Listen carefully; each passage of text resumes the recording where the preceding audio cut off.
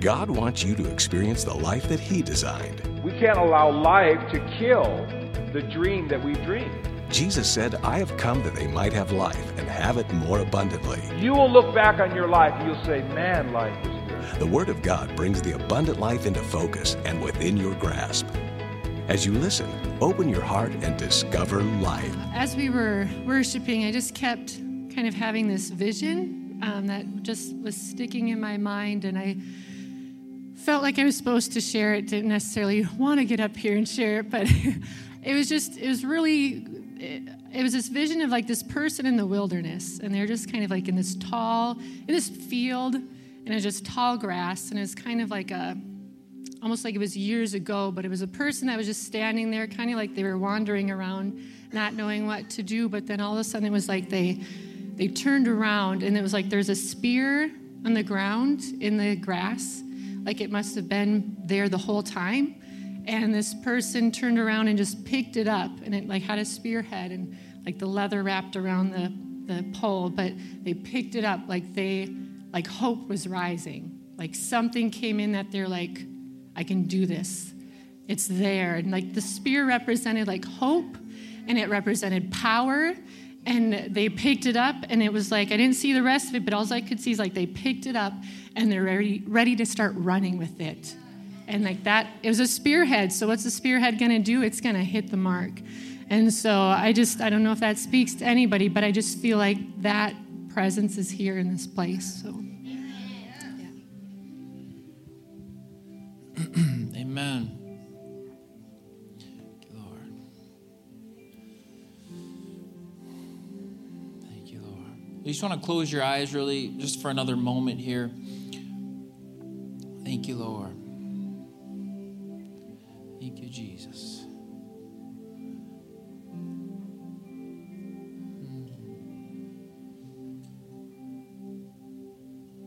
You just give Him some audible praise where you're standing there. We just thank you, Lord Jesus. Just thank you, Lord. Thank you, Lord. Thank you, Jesus. We are thankful today, Lord. We're your thankful people, God. Thank you, Jesus. Thank you that we get to serve you every day. We get to worship you, Lord. We just lift your name up right now, and we lift your name up right now in Jesus' name. Thank you, Lord.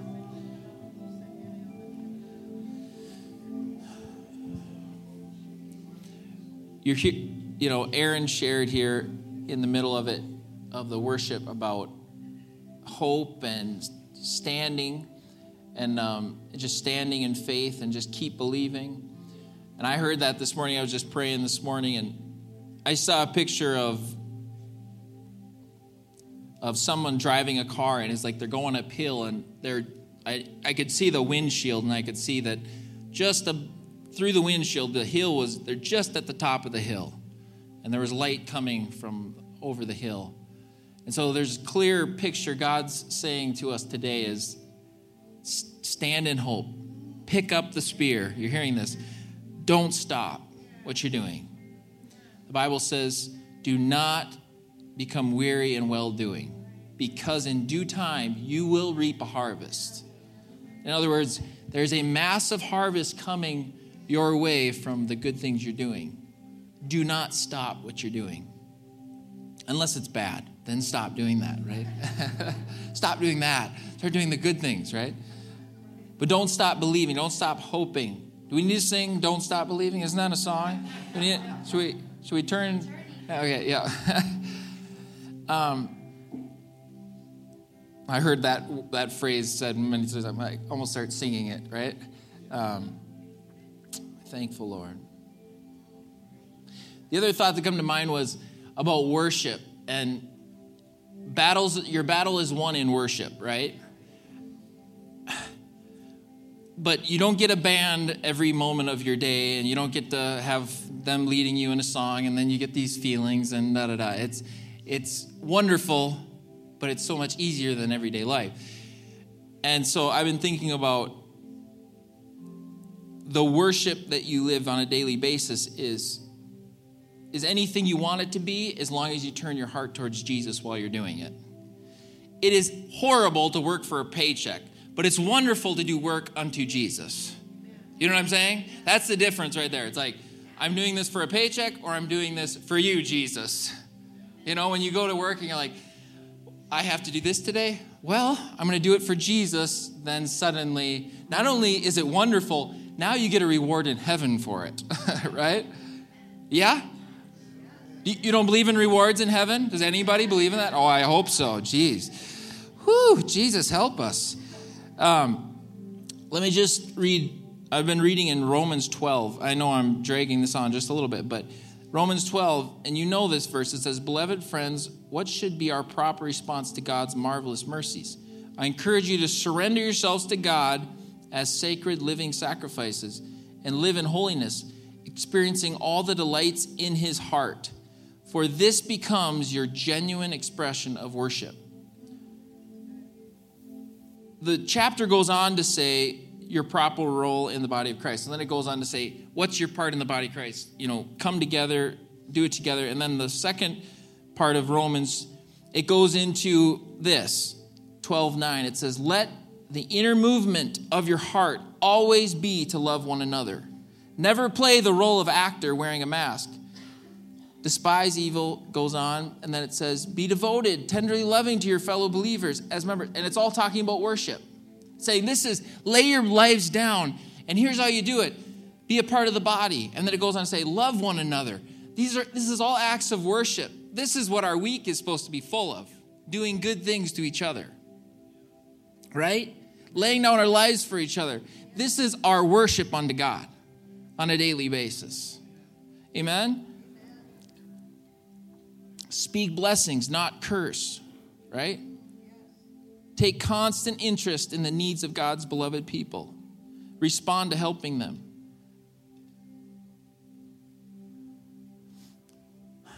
Thank you, Lord. Will you just close your eyes one last moment? God, we just thank you, Lord, for this people here. And God, I just ask that your hope, the Holy Spirit, the hope that lives inside of us would burst forth today. God, let your hope burst forth inside of every heart today in Jesus' name. God, that in due season they will reap a harvest if they do not give up. So God, I just pray for strength in the hands, strength in the heart of each person here today. God, if it's in relationships, if it's at work, God, let your hope burst forth inside of them today in Jesus' name. Let them pick up the spear and run. God, let them step up to the plate and swing with all their heart.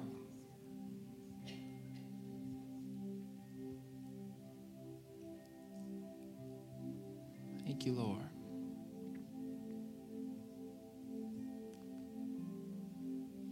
Why don't you just turn to someone and say, "I'm picking up the spear." That was a prophetic word for us today. Go ahead, say that.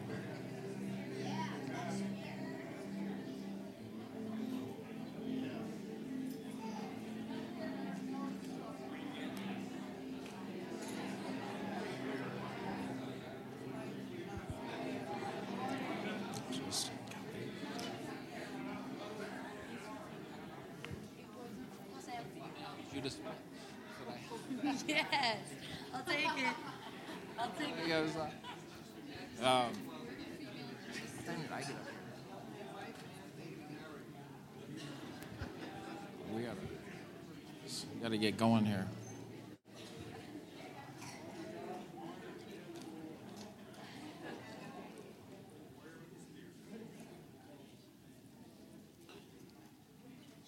Well, I have the privilege of taking this morning tithes and offerings, so I'm going to do that.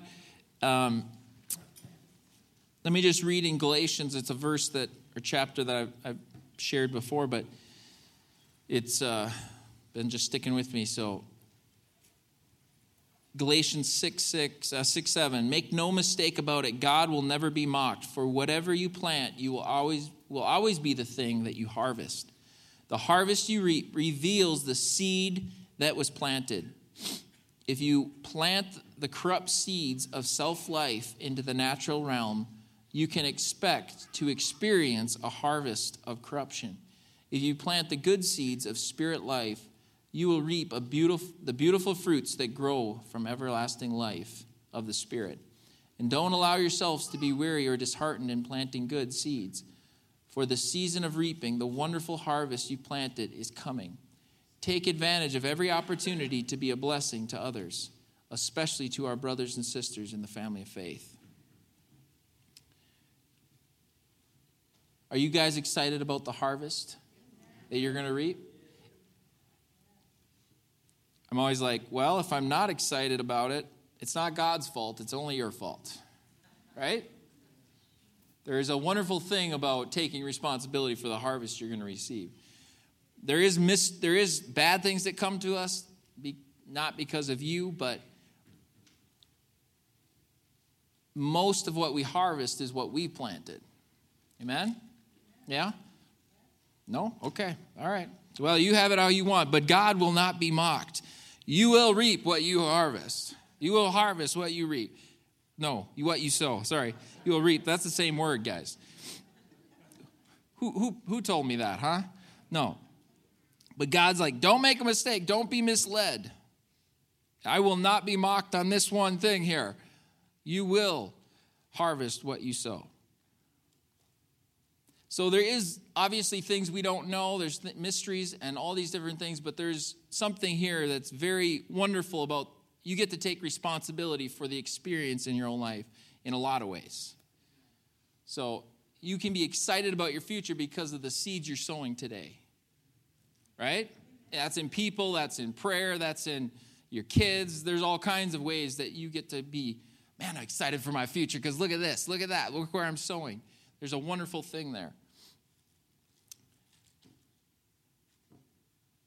And it says, and we already said this, but take advantage of every opportunity to be a blessing to others, especially to our brothers and sisters. So there's an especially to our brothers and sisters in the family of faith. Amen? All right, ushers, can you stand? And if you're giving cash, you can ask for an envelope there and make out checks to Destiny Church. I'm going to pray for this offering. Lord, we thank you for the opportunities that we have in our life to give. You've blessed us so abundantly in that we get to pour out those things that you've put inside of us.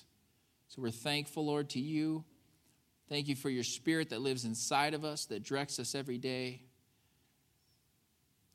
We just bless this people now, and every family, every child. God, we just bless them now in Jesus' name. Amen. Amen. Go ahead, ushers. So today, Farmer Jeremy will be sharing with us. No, I'm kidding. Pastor Jeremy's coming, so could you give him a big, warm welcome here?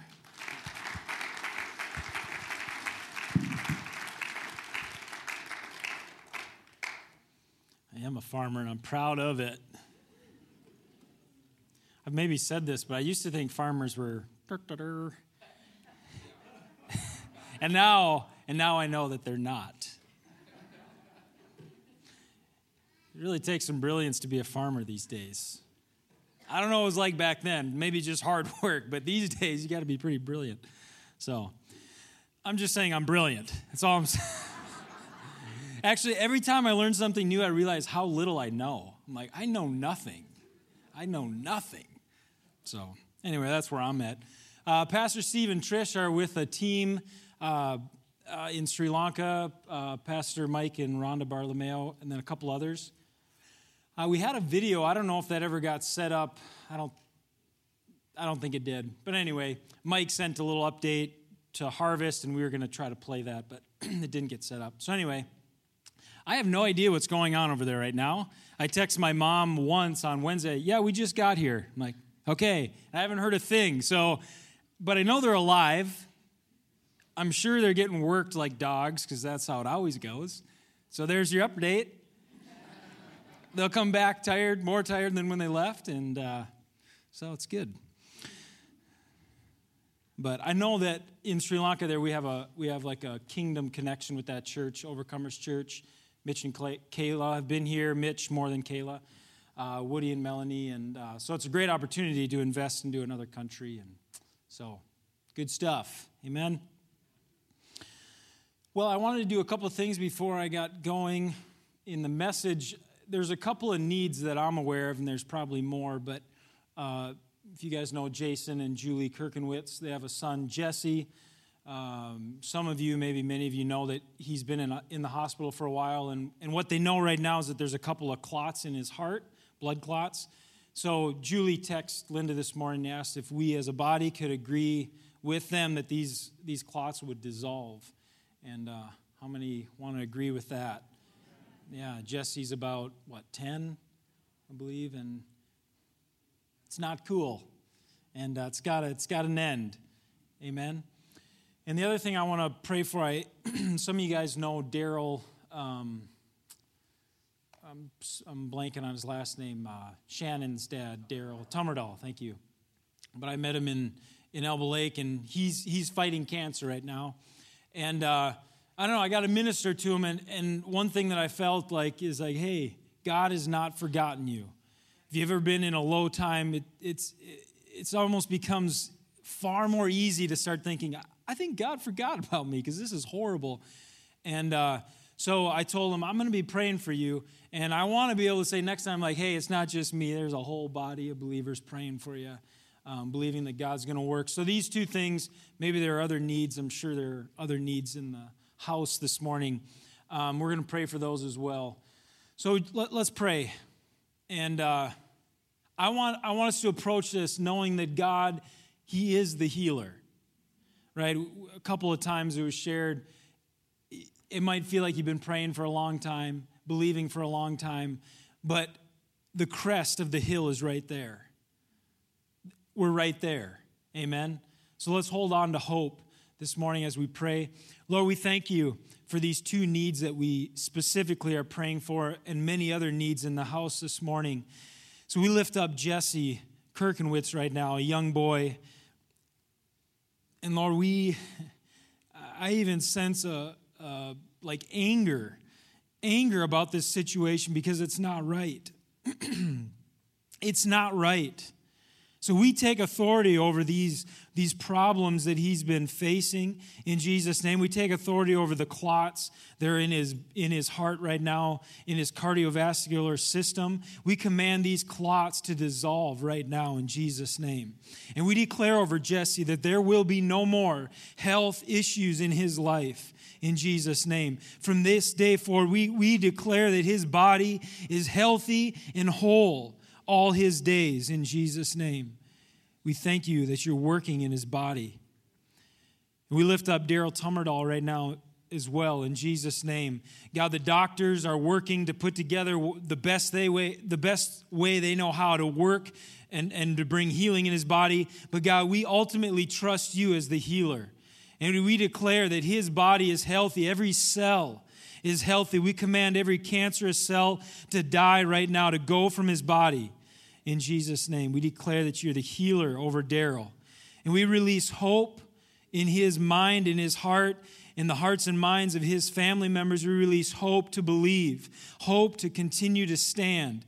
And that the thought that he would be completely convinced in his thinking that you are for him and not against him, that you are with him every step of the way. You have not forgotten him. In Jesus' name, we thank you for it. Amen. Amen. How's everybody? Yeah, good. Well, would you guys turn with me to Genesis? We're going to start at the end of chapter 2 and then go into chapter 3. Pastor Steve's been talking, about peace. Peace as our guard, peace like a river. Let's see, what are the peace, your umpire. And then he kind of transitioned into the 3 weeks ago was peace like a river, and then finding the river was last week. And this week I titled the message, The River Within. And so I want to start out here in Genesis. I'm going to read a couple of passages. So we'll jump around and then we'll get into the message. So Genesis chapter 2, starting with verse 25. says, now, although Adam and his wife were both naked, neither of them felt any shame. Then chapter 3, now the serpent was the shrewdest of all the creatures the Lord God had made. Really, he said to the woman, did God really say that you must not eat of any of the fruit of the garden? And then Eve says, of course we can eat it. It's only the fruit from the tree at the center of the garden that we are not allowed to eat. God says we must not eat it or even touch it or we will die. You won't die, the serpent hissed. God knows that your eyes will be opened when you eat it. You will become just like God, knowing everything, both good and evil. The woman was convinced the fruit looked so fresh and delicious, it would make her wise. So she ate some of the fruit. She also gave some to her husband who was with her. Then he ate it too. At that moment, their eyes were opened, and they suddenly felt shame at their nakedness.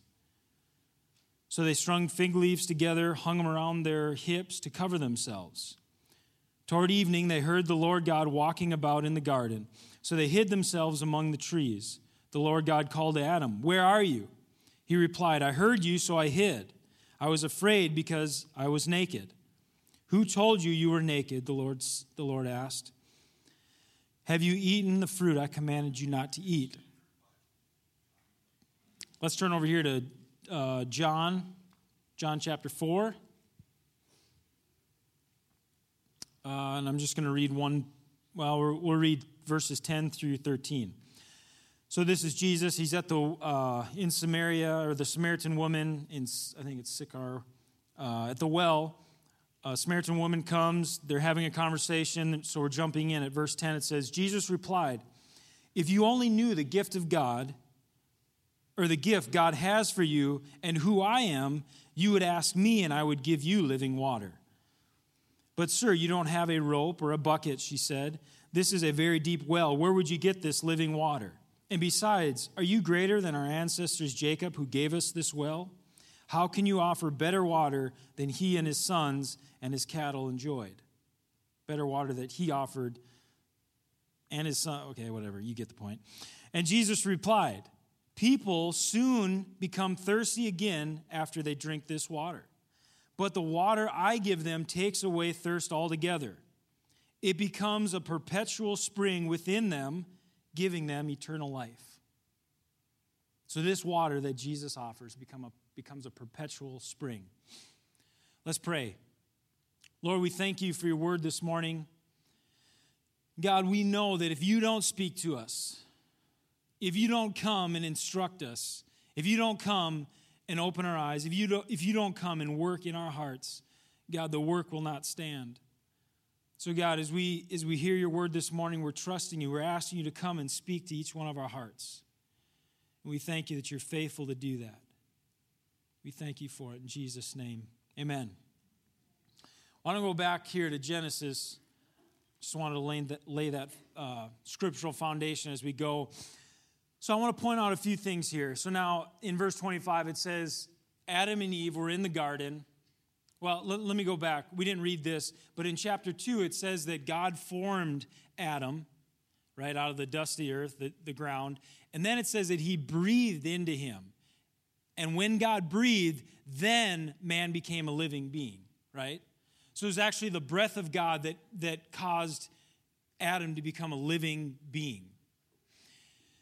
There's another passage of Scripture in the New Testament, which we're not going to look at, but Jesus says when he was on the earth, he says, "My words, they are spirit and they are life." So when I read that scripture in Genesis where it says that God breathed into Adam, I think God probably literally just breathed into him, right? There's also another passage where Jesus says to the disciples, I can't remember if he says first, receive the Holy Spirit, or if he breathed on them first and then said, receive the Holy Spirit. But the idea there is that he breathed on them and they received the Holy Spirit, right? So there's when God breathes on something, life comes. And that picture there is that when we receive Christ, the life of God actually comes into us, right? Like there's a starting point. So for Adam, that's a picture of what happens when we receive the Christ. We actually receive life. The Spirit of God comes into us. God breathes His life, His Spirit into us, and we come alive, right? So we see that. We come alive. But I think what also happens is that Jesus says, I am the bread of life. My words, they are life and they are spirit. They are spirit, they are life. So when you hear my words, life comes into you. You see that? When Jesus speaks, when we hear His words, life comes into us. Okay? That's important. So now, Adam and Eve, and then they were instructed to take care of the garden. So Adam and Eve, and they have had God's life breathed in them, so that's why they are living. And then it says that they were naked, right? They were naked, but they felt no shame. Adam and Eve are naked, they feel no shame. But when we go down in the passage, it says that when they ate of the fruit, the moment they ate, their eyes were opened and they felt shame because of their nakedness. And when I read that, I'm like, what just happened? Like they were naked before, right? They were naked. They were naked, but they felt no shame about it. So what happened? They weren't physically uncovered, but something took place in their heart. Something took place inside that caused them to feel shame about who they were. I don't know if you guys can relate to this, but there are moments where I feel insecure. I don't know if anybody can relate to that. I'm maybe the only one, okay? But there's moments I feel insecure. Here's what I notice when I feel insecure. Sometimes I feel insecure and I don't do this, but sometimes when I feel insecure, I want to put clothes on. Does that make sense to anybody?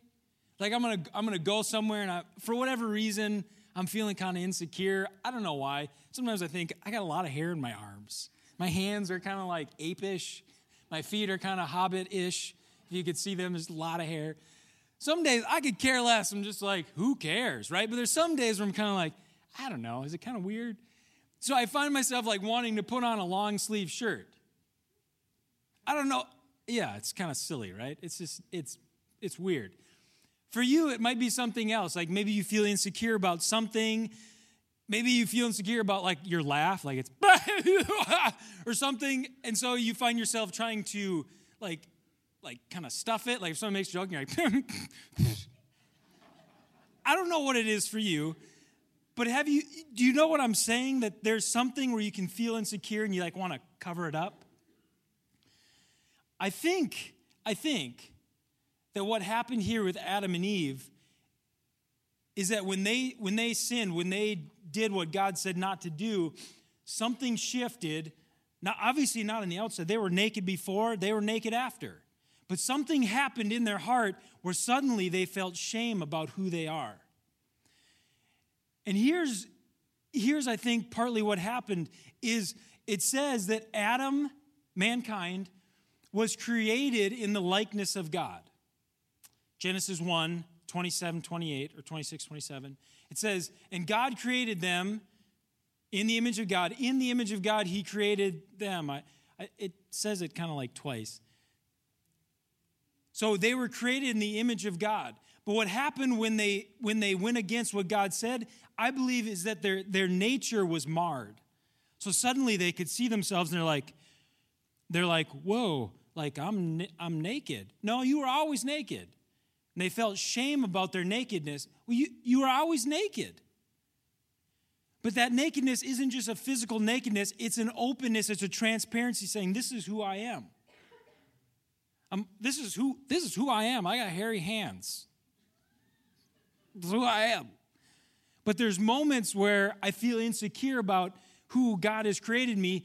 Maybe it's because I've believed a lie or whatever, and I want to put a long sleeve shirt on. And you're thinking, that's so silly. I know it is. But there's something for you, maybe. Or maybe you've got it all figured out and there's nothing. That's great. It's good.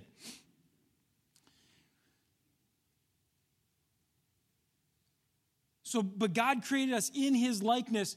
But the thing about sin, see, like when I'm looking at the story, I'm trying to figure out what happened with Adam and Eve. And we go, well, they sinned. Well, yes, I know, they sinned, of course. But see, we were designed to live in connection with the Father. See, when God breathed into Adam, life began. But that was only the beginning. God would come and walk and talk with Adam and Eve. When Jesus was on the earth, he lived day in, day out. The disciples lived with him. That was the way that life was given from Jesus to his disciples. Through his words, through his time spent with him. We were created to live in community, in connection with the Father. So when Jesus says, if you would drink of this water, you would never thirst again, and it would become a spring, a perpetual spring that just flows out of your heart that you could live from. Like that's the way we were created and designed to be, right? But so what happened with Adam and Eve is when they decided to go against what God said, there was a disconnect. There was a disconnect that took place between Adam and God, Eve and God, that wasn't supposed to happen. So suddenly they're disconnected from God and they're going, whoa, something isn't right. Something isn't right. Now, when I think about the way that maybe I've kind of just grown up thinking about, sinning or not sinning, is what I've found in my life is that when I try not to, it doesn't get better. Has anybody else experienced that? Like you had that thing, that one thing that you can't quit doing, you can't quit thinking, you can't quit saying, you can't quit reacting a certain way. And you go, I got to quit that. I need to stop that. I got to quit saying that, doing that. And guess what? It just kept on. Because the answer isn't to quit. Over in Galatians, let's turn there quick. Galatians 5. It says this in verse 19. When you follow the desires of your sinful nature, your lives will produce these evil results. Sexual immorality, impure thoughts, eagerness for lustful pleasure, idolatry, participation in demonic activities, hostility, quarreling, jealousy, outbursts of anger, selfish ambitions, divisions, the feeling that everyone is wrong except those in your own little group, envy, drunkenness, wild parties, and other kinds of sin. Let me tell you again, as I have before, that anyone living that sort of life will not inherit the kingdom of God. He says if these things are going on in your life, he says it's simply a sign that you're living from the sinful nature. So how do you correct those things? How do you get those things out of your life? You just stop, right? Just quit it. Just stop it. That's not what he says. He goes, it's a sign that you're living from the wrong nature. Adam and Eve in the garden, what took place is when they were created in God's image. You know what that means? They had nothing missing, nothing broken. But when the serpent came to him, what did he say? Can't you eat from any of the fruit? No, we can, just not that one. Well, the thing is God knows that when you eat from it, you'll be like him. No. What does it say in Genesis 1:26? They were created in the likeness of God. They already were like God. Do you see that? Adam and Eve were created in God's likeness already. Done. The serpent came and said, if you eat of the tree, you'll be like him. They're already like him. And that's the lie. That's the lie that the enemy tempts us with. If you had that, then. If you did that, then. If you treated that person like that, then. If you could only have, then. Then you'd be satisfied. Then you'd be whole. Then you'd be like God. No. Adam and Eve were created in the likeness of God. The lie was, you need a little more. The lie was, if you had that, if you ate of the fruit, then you'd be wise. Then you'd be like God, knowing good and evil. No. The truth was they were already created in the likeness of God. See, I grew up, for whatever reason, it's like I grew up thinking that, okay, the goal here is not to be bad. Did anybody else kind of feel like you approach life that way? I'm going to try real hard today not to be bad. If I can just not be bad today, boy, it'll be a win. I'll get in the winning column. I wasn't bad today. Did you know that was never God's idea? That was never his desire for you to not be bad. Oh, you're not a bad little boy. I've arrived. You're not a bad little girl. You've arrived. That was never his design, his desire.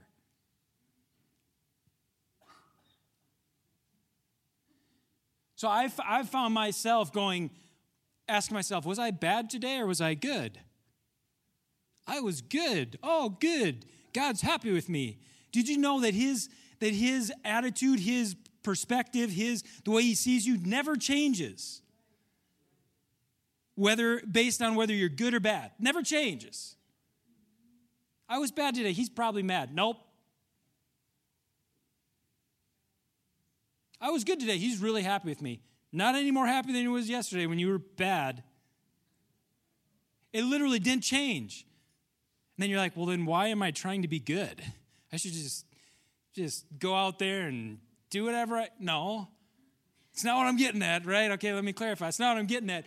Because Paul says in Galatians, which we read, he goes, when you do those things, they produce something. Sam was talking about it. When you do those things, they produce something. So when God in the garden says, hey, just stay away from the tree, or when Paul goes, hey, when you live out of your sinful nature, these things are produced. Those things, it's not just like, don't be bad. It's those things kill you. Those things will kill you. God said, don't eat of the fruit because you will die if you eat of the fruit. I'm still alive. I guess it didn't. No, that you just died because you just became disconnected with the Creator.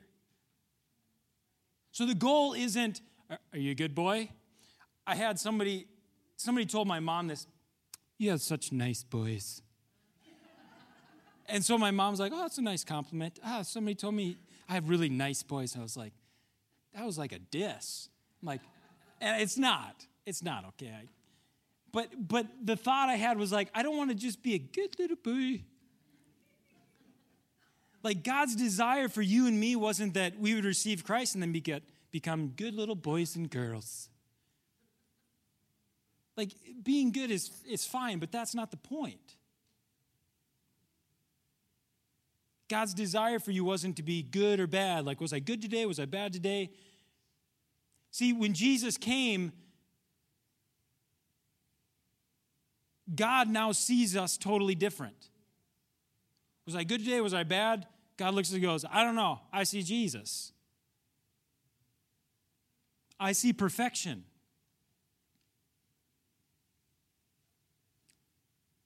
And the point I'm trying to make is if we live out of this place of like, was I good today or was I bad? We're literally eating the fruit of the tree of the knowledge of good and evil. See, on your best day, on your best week, on your best year, you still fell short. You still are a pathetic, I won't finish that. You still didn't do it. You still didn't make it. Good try. You still didn't make it. Good effort. You lost. You lost and you were smiling. You did it with a smile. You still lost. But Jesus, what he did was more than enough. He won. Everything that you ever needed to do to fulfill what was good enough, he did it. So then like, why can't I just live however I want? Because when you live however you want, you produce stuff you don't want to have to deal with.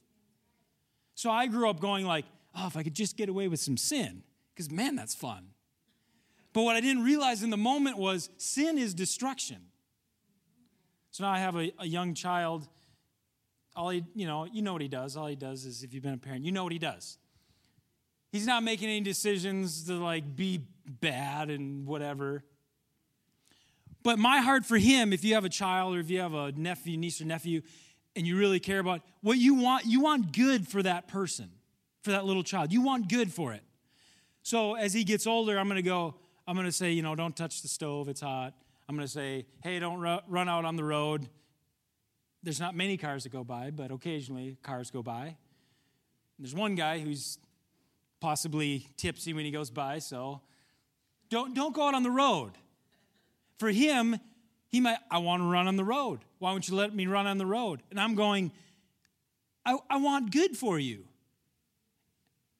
So when God says, don't do this, the 10 Commandments, don't steal, don't commit adultery, don't lie, all those. And we're going, man, I want to lie or whatever. Like, I wish I could do those things.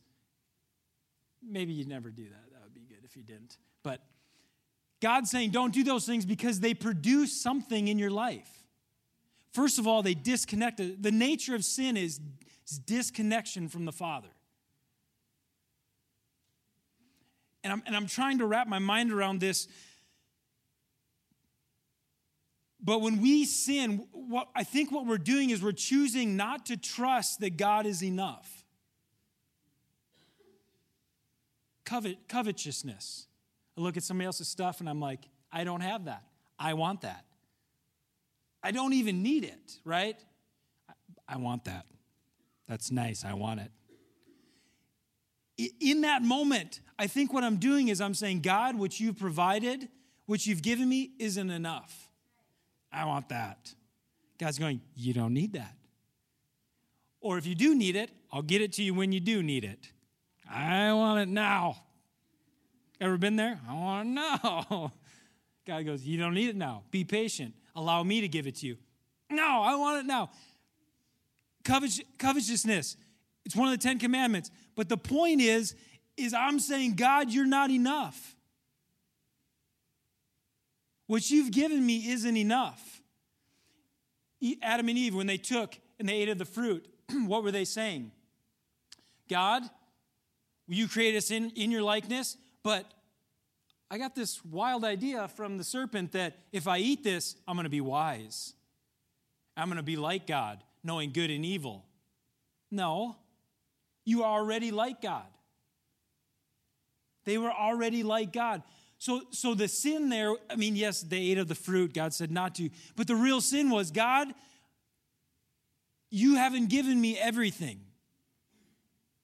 Because the serpent said, if you take this, you'll be wise. No, but they believed it. And I think the sin there is that they decided that what God had given them, what God had done in them, who he had created them to be, wasn't enough. Does that make sense? So the point I'm trying to make is it's not about good or bad. Am I a good boy today? Am I a bad boy? It's not the point. Those things produce like things you don't want. So God's saying, just don't do those things. You don't want what that produces. But what you do want is you want life. How many want life? You want to go throughout every day going, I have a sense of fulfillment. I have a sense of satisfaction. I have a sense that God is with me. He is for me.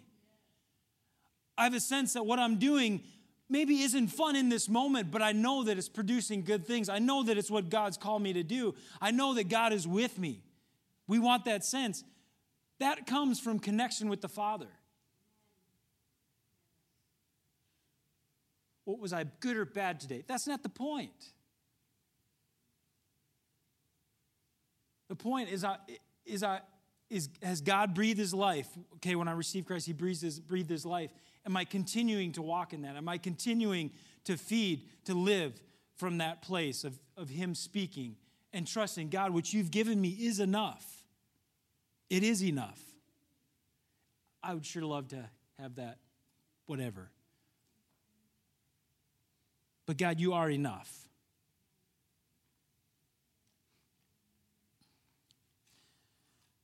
So the river within, one of the things that I wanted to address maybe I should have started with this, but Pastor Steve was talking, might have been 2 weeks ago. He's talking about how there was a city in Mississippi, and the Mississippi River ran right next to this town, right? But then after, I think it was 50 years, the river had shifted like 3 miles away from this town. And towns in those days, they didn't move water around, so you had to live by a river if you're going to have water or a body of a lake. But the water had shifted, and what they determined was the water had shifted because of the debris had built up and shifted the river. And what I'm getting at with this is that at times we have debris in our life. And see, I don't think God shifts away from us, but I think the debris in our life causes us to shift away from God. And when we get into the mindset of like, am I good or bad? That thinking shifts us away from the river. Because the point isn't, are you good or bad? The point is, are you living from the river that Jesus says, if you drink of this water, it'll become a spring? Are you living from that river? And the debris comes when I go, was I a good boy today? Was I a bad boy? That's not the point. The point is, are you living from the river within? Yes, sin produces death, but not sinning doesn't produce life. I didn't sin today. That doesn't produce life. Life is Jesus. His words are spirit and they are life. I didn't sin. Okay, that doesn't mean you have life. Life is the Spirit of God. It's the words of God. That's what life is. So are you living from the spring? Am I living from the spring that's within? And have I removed the debris? The debris is, am I a good boy? Am I a bad boy? It's not the point. Now, the other thing that I wanted to point out, debris that can be in our life. You know, we all have experiences in life. Many, some of you here are much older than me. You've had much more experiences. You probably know God far better than I do.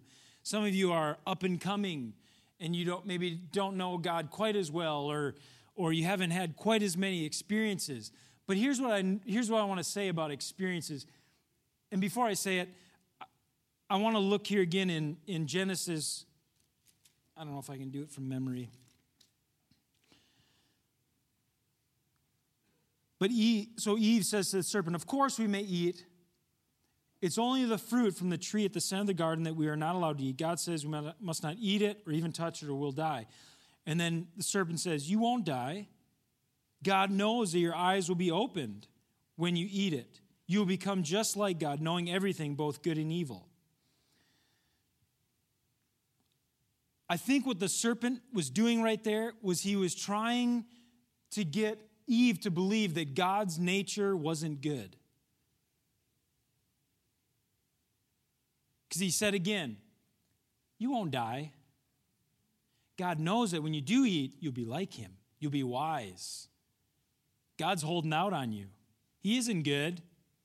He's just holding out on you.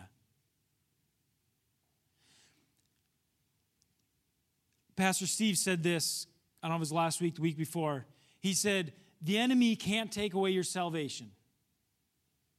And you can, from what I understand, you can forget you, God, but I don't know why you'd do that. But the enemy can't take your salvation.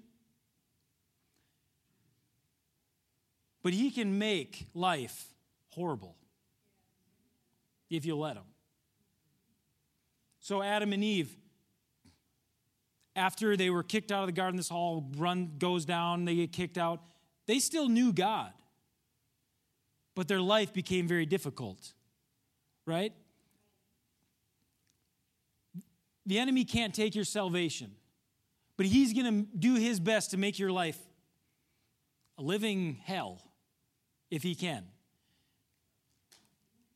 And I think one way that he does that, a very powerful way that he does that, is that he through experiences, he'll get you to think that God isn't good. He'll get you to think that God doesn't care. He'll get you to think that God has forgotten about you. He'll get you to believe about God what isn't true about God. And I think the way that it happens, at least one way, is that we have experiences, and when we look at that experience, we go, I guess God didn't want me to have good stuff. I guess God didn't really care about me. That happened. I guess God isn't really a healer. I guess God doesn't really provide. In that moment, if the enemy can get you to think what isn't true about God, he has now limited your ability to receive from God. I'll say it again. Life comes from our connection with the Father. It's His Spirit in us. That's the well that we live from.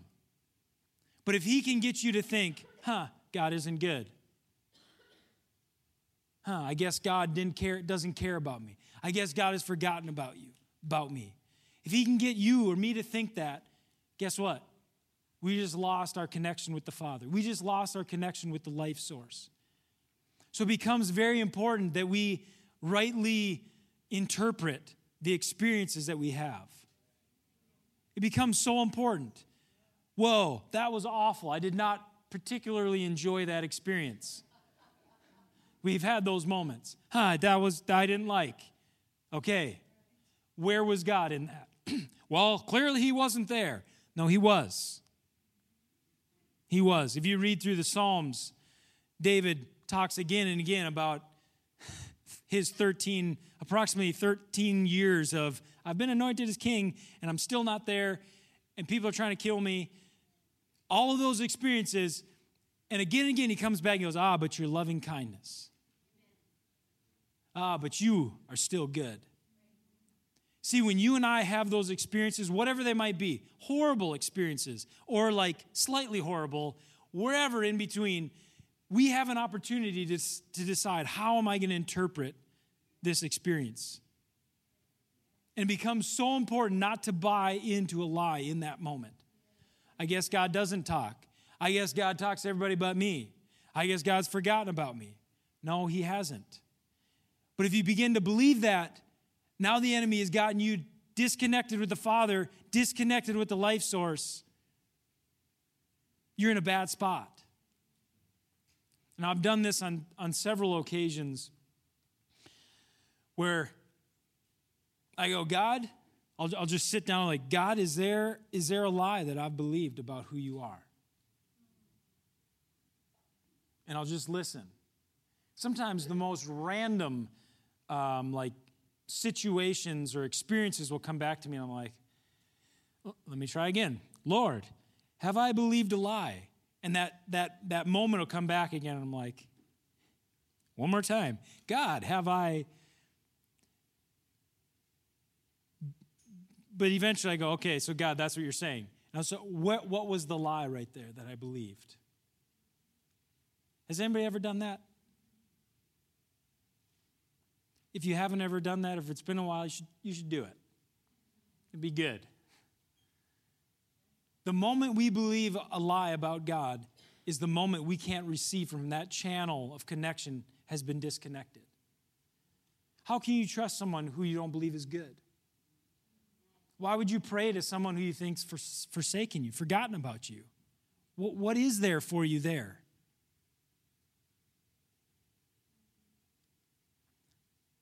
So the lie, Adam and Eve believed the lie. Man, God's holding out. If I'll eat this, I'll be wise. No.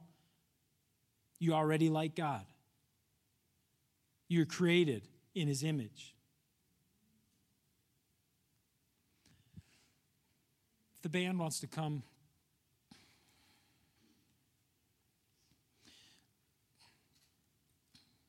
The river within.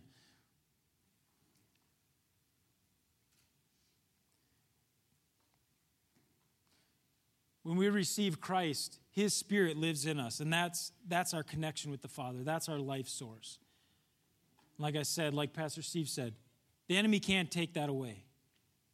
But he can get you to believe a lie. He can get you to start eating from the tree of the knowledge of good and evil. Am I good? Am I bad? Not the point. If he can get you to believe a lie about God, he's not good. If he can put debris in our life, he can cause us to shift away from God. God stays true. He's always there. But if there can be an offense, if there can be a hurt, a lie in our heart, he can shift us away from God, the life source. If he can get us to live from that, I got to be good. I got to be good today. I got to quit. I got to stop. I got to start. If he can get us to live from that place, now it's about what you can do. What you can do is never good enough. But I'm actually a pretty good person.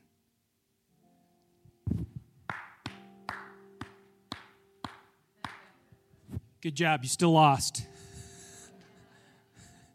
But I'm pretty good. I rarely make mistakes. Good job. You still lost. You're running the wrong race. The point is that he is enough. Jesus did what you never could do. Even on a good day, you still lost. But that's not the point. The point is that Jesus did what you couldn't do.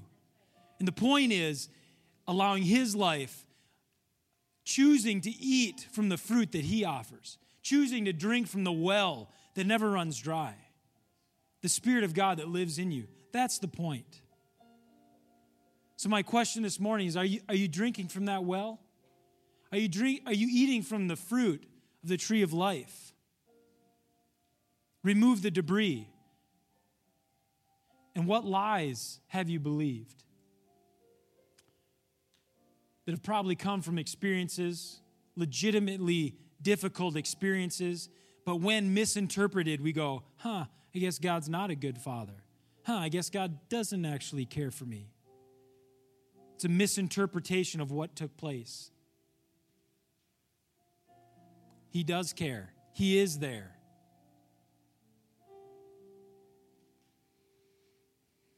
Will you stand?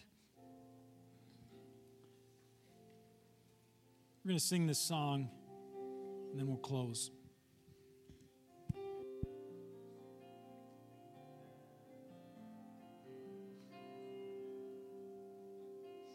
You will never leave. Your love sustaining me. Before I even knew what love was,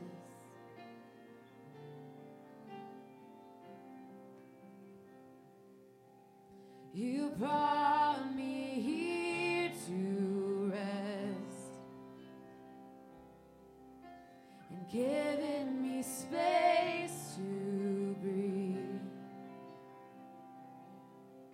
So I'll stay still until it sinks in.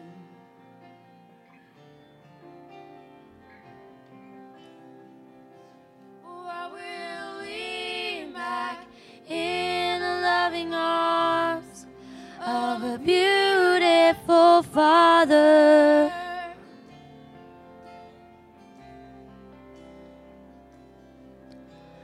Breathe deep, know that he is good.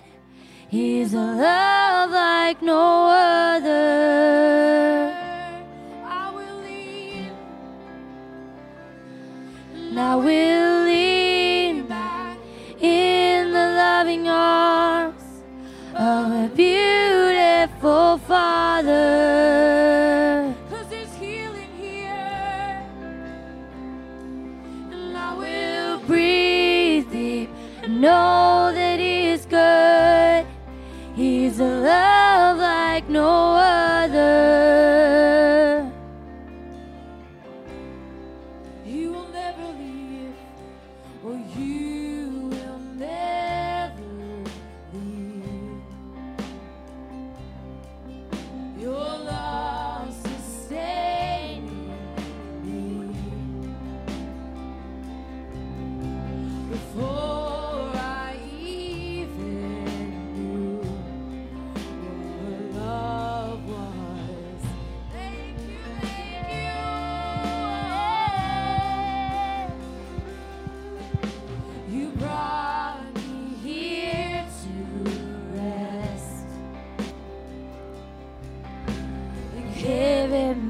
space to breathe. So I'll stay still until it sinks in.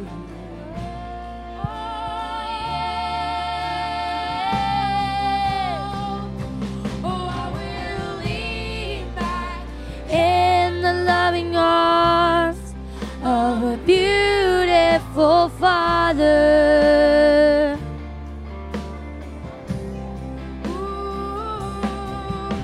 And breathe deep and know that He is good. He's a love like no other.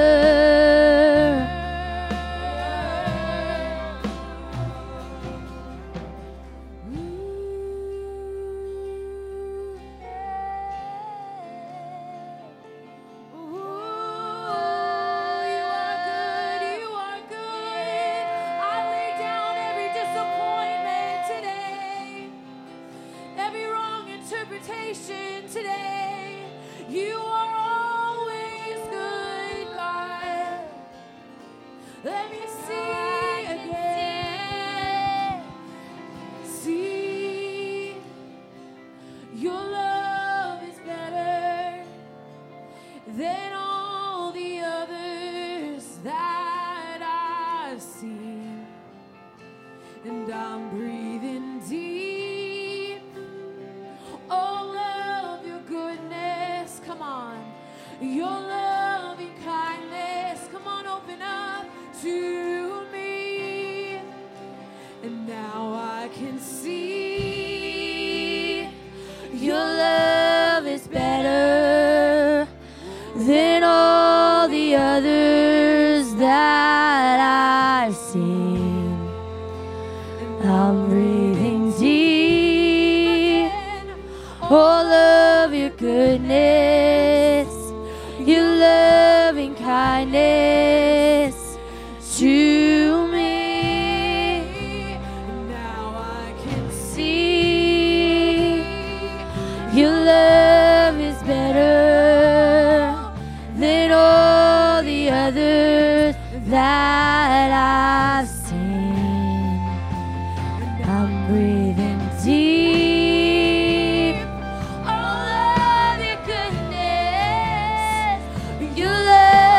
Kindness to me. Oh, I will lean back in the loving arms of a beautiful Father.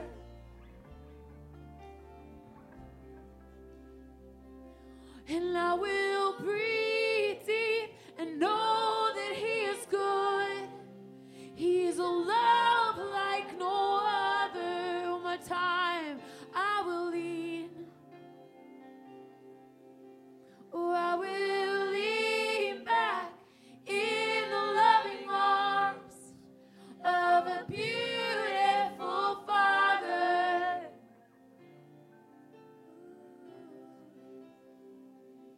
And I will breathe deep and know that He is good. He's a love like no other.